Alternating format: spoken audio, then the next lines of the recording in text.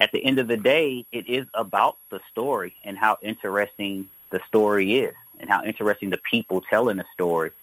To the equipment point, you can have the greatest equipment. You can even have the greatest crew that makes everything look super, sound great. Everything is very high-level, professional. But if the story itself or the content is uninteresting, nobody's still going to watch it. Welcome to St. Louis in Tune, where we size up current and historic events involving people, places, and things in areas such as the arts, crime, education, employment, faith, finance, food, history, housing, humor, justice, and sports. Our weekly podcast gives you the edge to live a more informed life. We discuss more than just St. Louis as we connect the gateway city to our country's current cultural fabric and lives.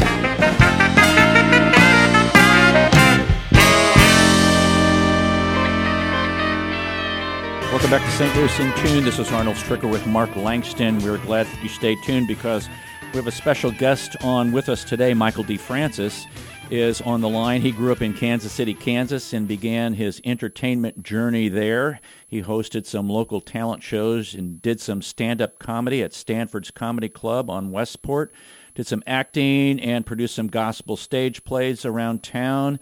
Worked in Chicago and L.A. doing casting and producing with some networks such as, and these aren't little bitty networks, folks, A&E, MTV, CBS, NBC, BET, TLC, Lifetime, PBS, ESPN, and the Animal Planet.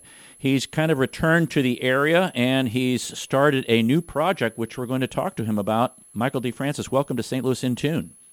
Hey, thank you for having me. So how did you get into the business in Kansas City, Kansas? What was your interest to do that?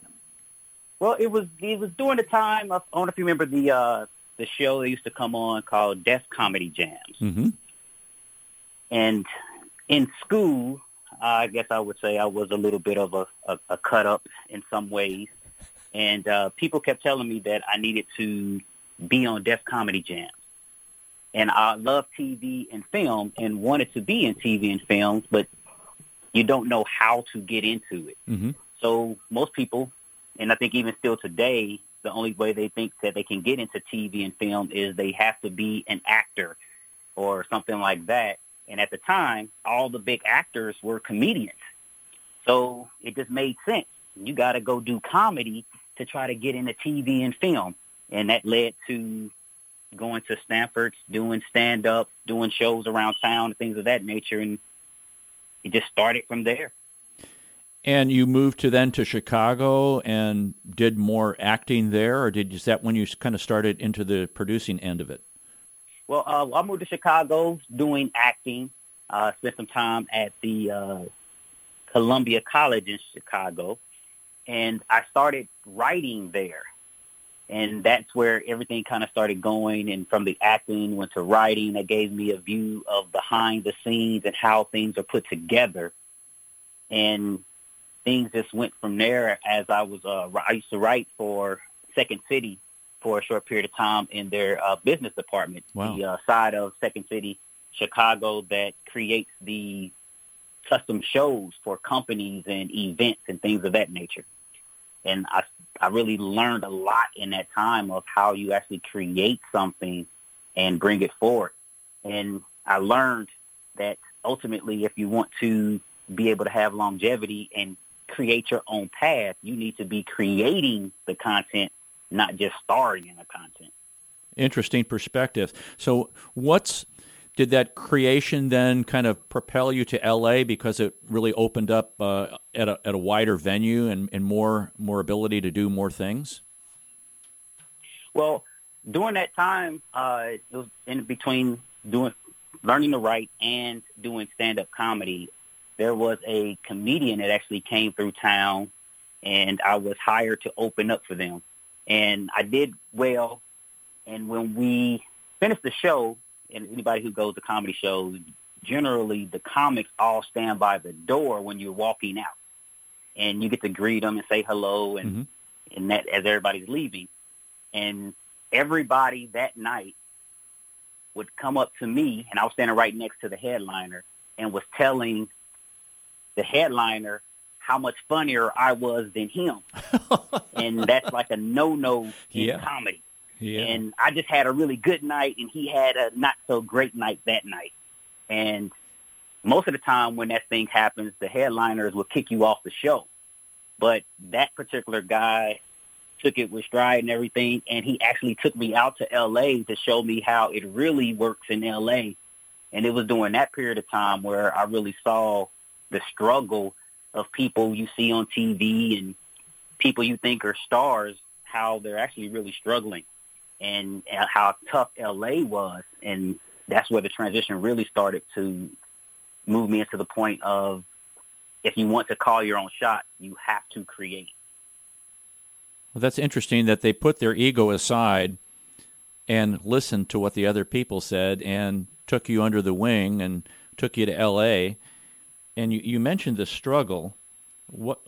Describe some of those struggles so people understand that. 'Cause we might read something in People or Us or, the tabloids as you're waiting to check out at the grocery store. What are some of those struggles in reality? Well, from the end of trying to make it when you're just starting out, everybody thinks that everyone in Hollywood or everyone they see on TV is making millions upon millions of dollars. But the industry is really ran by a bunch of working class type people who just happen to work inside of the entertainment business. So when you're starting out and you're trying to get to that point where you're making a bunch of money, you literally living from gig to gig. People talk about check to check, but you living from gig to gig, and you don't know when your next gig is going to come. So out in L.A., you have a lot of people who are in that space, and they're struggling to get by. It's very, very expensive. So everybody in L.A. has roommates, and sometimes multiple roommates, and they're paying more to live inside somebody's room and share a bathroom than what in the Midwest a lot of people are paying for their mortgages. Wow. And it's really a big deal for people to try to make it and get past that, which is why so many people live in their cars. When you hear these big stars talk about their struggles, it's a reason why almost all of them have some type of story about living in their car, because that is the life out there. That's why everybody is so fit also, because they all have gym memberships, because that's where they take showers. But that's a whole different story there. Wow.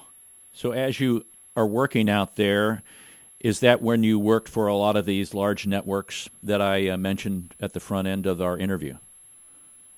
A good number of them, yes. That's where my actual TV experience, my real first TV jobs came from when I was out in L.A.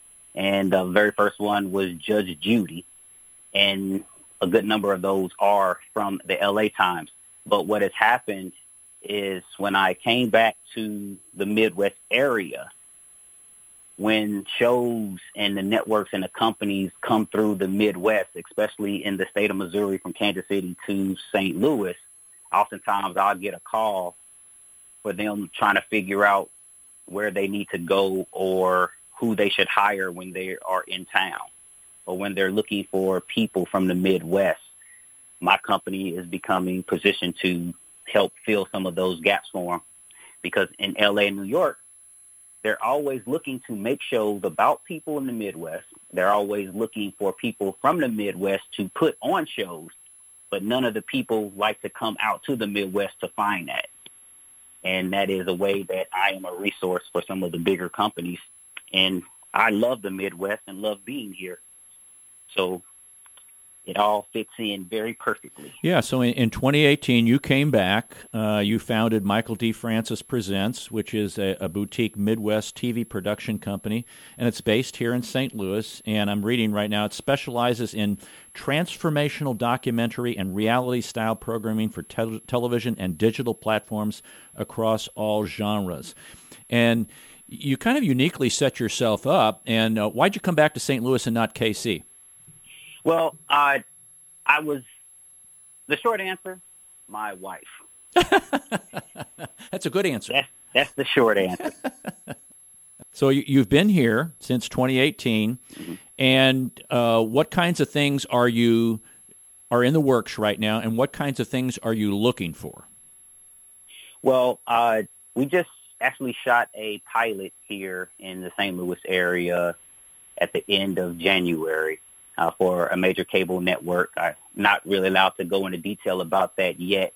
But when we are and things are moving forward, I would love to come back and talk about it, or even have the stars of the show on for you. Oh, absolutely. But what we're looking for now is more interesting people here in the area that are doing interesting things that I can possibly turn into a reality TV show. My focus is reality and nonfiction TV. So I'm looking for real things, and it could be the gate is wide open. It can be people who have interesting businesses or a interesting life and family dynamic that everyone doesn't get to see. Special access into different careers or different places. True crime.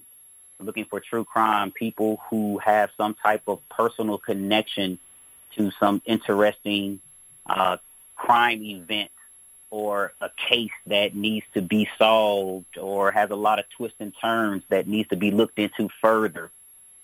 Anything. Animals. If you have something interesting with animals, something one of a kind, the key is just the people need to be interesting. The people need to be somebody that if a camera follows them around all day, there is something to see and watch. As you think about planning these reality shows, multiple episodes like 4 or 5, are you thinking like a couple in a series of things? Like I'm thinking of true crime events, like maybe you would spend a couple shows on one crime event and maybe another couple shows, and it's kind of a series on crime events. Is that how you visualize that? Well, it really depends on what the story is. Okay. And who the people are. Sometimes it could be what they call a limited series, where it's only 2 or 3 episodes, and it follows one case, and we just get into the case and follow what happened in that case or what's happening in that case, and that might be it. Other times it can be a long, ongoing program or a series that could go on for years if the story is something that would give that much content. An example is the TV show The First 48. That show, I think, is in 19, 20 seasons, but that is also something that never stops. It follows homicide detectives. So sadly, people are always killing each other. Right. So there's always cases to follow. There's always cases to look into, and people are interested in seeing how those things are being solved and seeing how people are captured and brought to justice. So that's a long-going thing where you might have a special limited series, something like they did a show on the, JonBenet Ramsey? Right. I think that was the child's name. Mm-hmm. Remember that case? Mm-hmm. Where they dug into that case, but that case was, even though that case was a big case and it went for a good period of time, it doesn't produce content where you're going to have an ongoing series that's going to last years. But you do get a few episodes that once that's over, people have it and they're happy with it. They learned what they needed to learn, or they had new insight that they didn't have before. And that's the end of the show. So it just really depends on the story that's being told. Gotcha. And now, where will these be seen, Michael? Are these going to be on like Netflix or cable kinds of things? Would we expect to see them on like a PBS kind of station or public broadcast? Well, that part comes down to the business part of the business. And it will be, things will air whatever network wants to buy it or air it. So when you package something, which is what I do, I develop something, I build the show, I groom up the talent so they know what they're dealing with and how to make everything happen. And then we have to go out to the networks to find a home for it.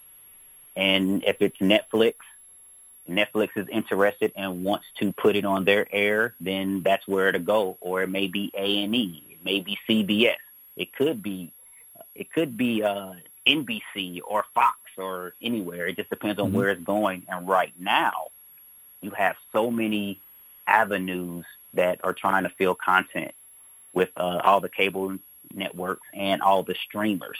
And every day it's a new streamer coming into the game that needs more content. And all of them set their parameters of what kind of stuff they want to put on their airwaves. And your content has to fit what they are trying to do at that particular time. Is it easier, and maybe this isn't, I don't want to say it's not a fair question, but because it's a question that's based upon time.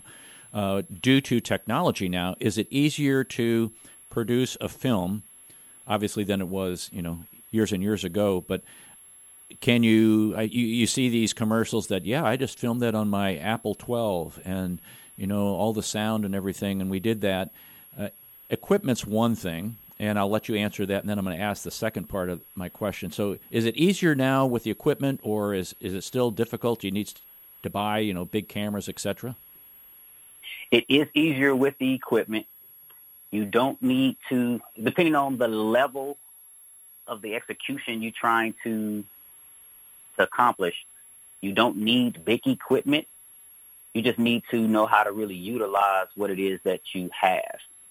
You can take someone who is really skilled, and they can take a lower-end cheap camera and shoot circles around someone who has the higher-end expensive camera and don't really know how to make that camera do what it does.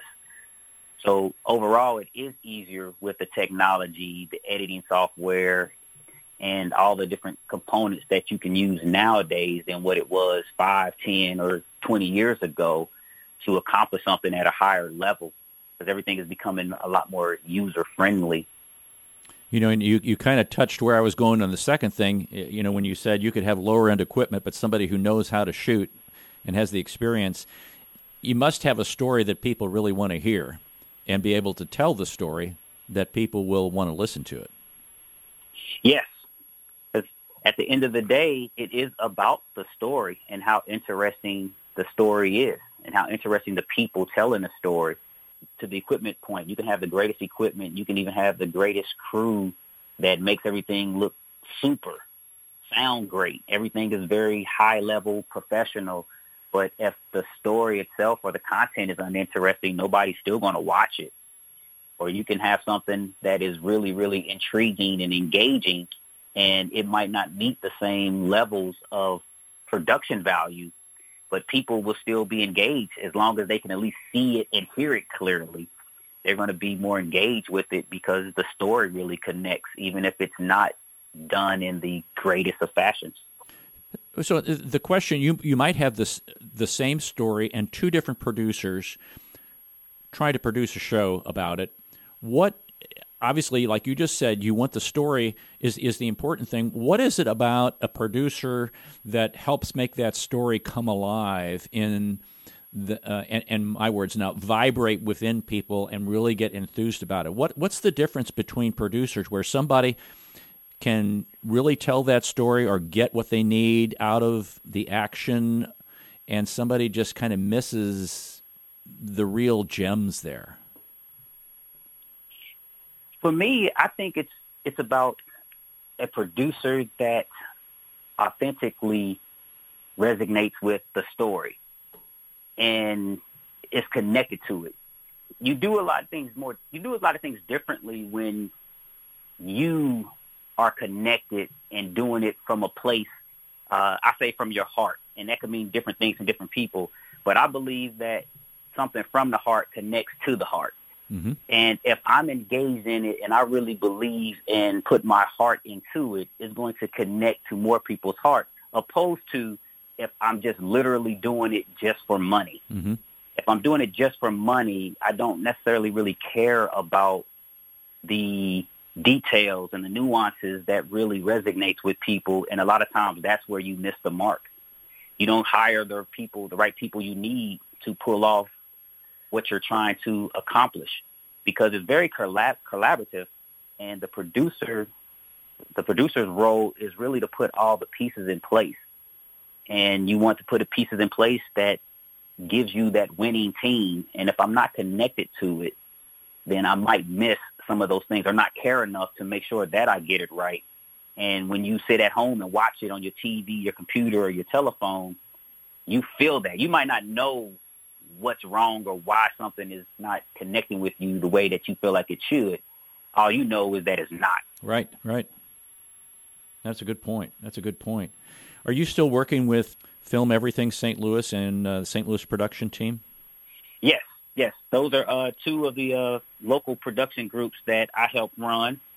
It's a way that we're trying to connect the people who are trying to really get into the space and get the things that they need and build a community to really build up the production community here in town. And talk about some of the work that you're doing for some nonprofits that you're involved with. So I am on the board of a couple of nonprofits.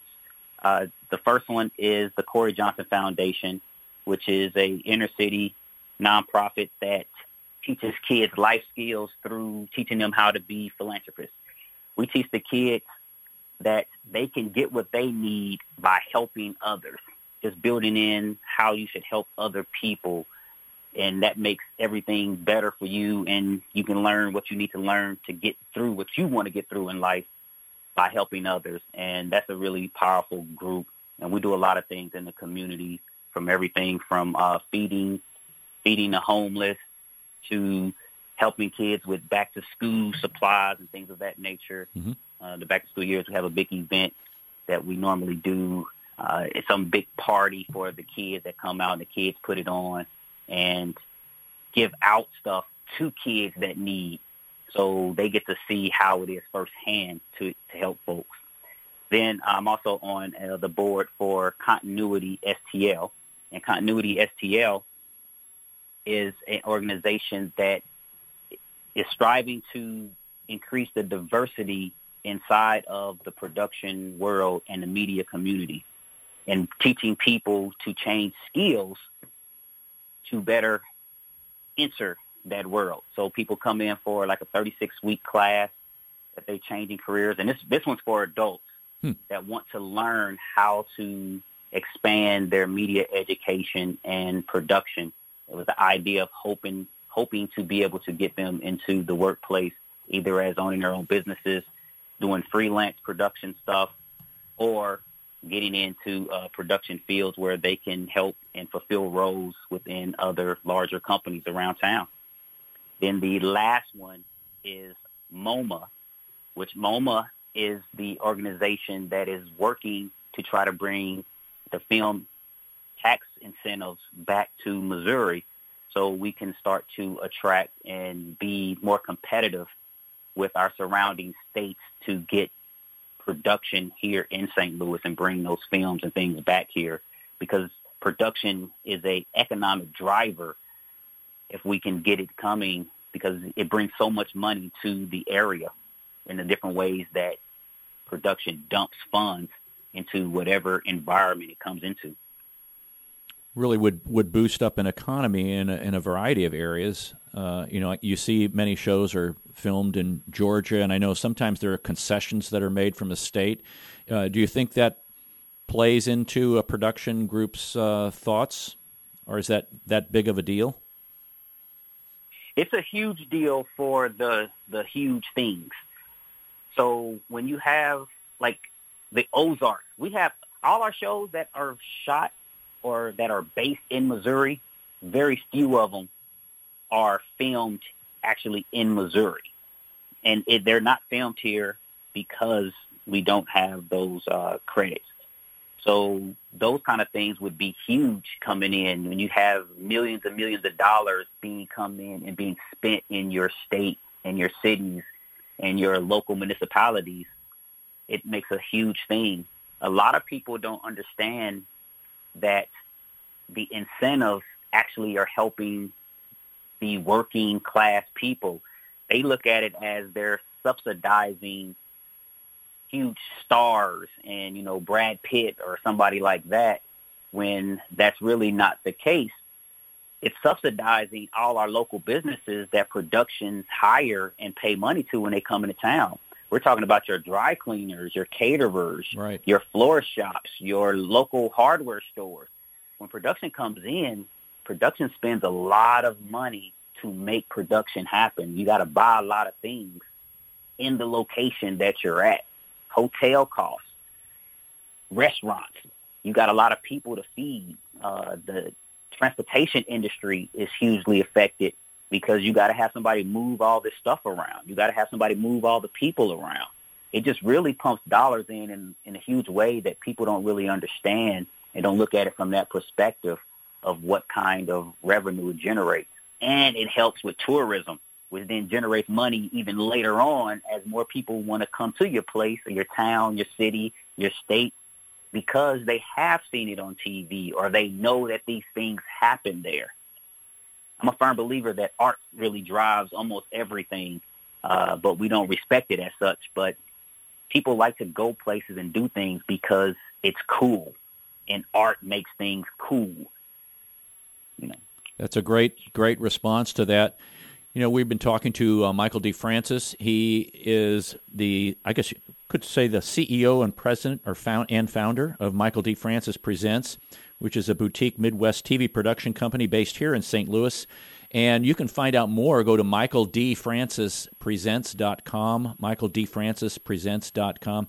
Michael, want to have you back when that show comes out and we can have some of the stars and have you in studio here and discuss that. I would really look forward to doing that. I look forward to doing it with you. All right, thanks for being on today. Best wishes and good luck on these shows that we're going to end up seeing. Thank you. Thank you for having me on. You bet.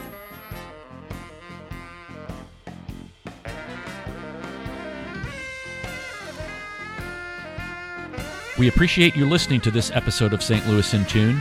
If you enjoyed this episode, please consider letting us know. The best way to do this is by rating us on Apple Podcast. You could even write a review.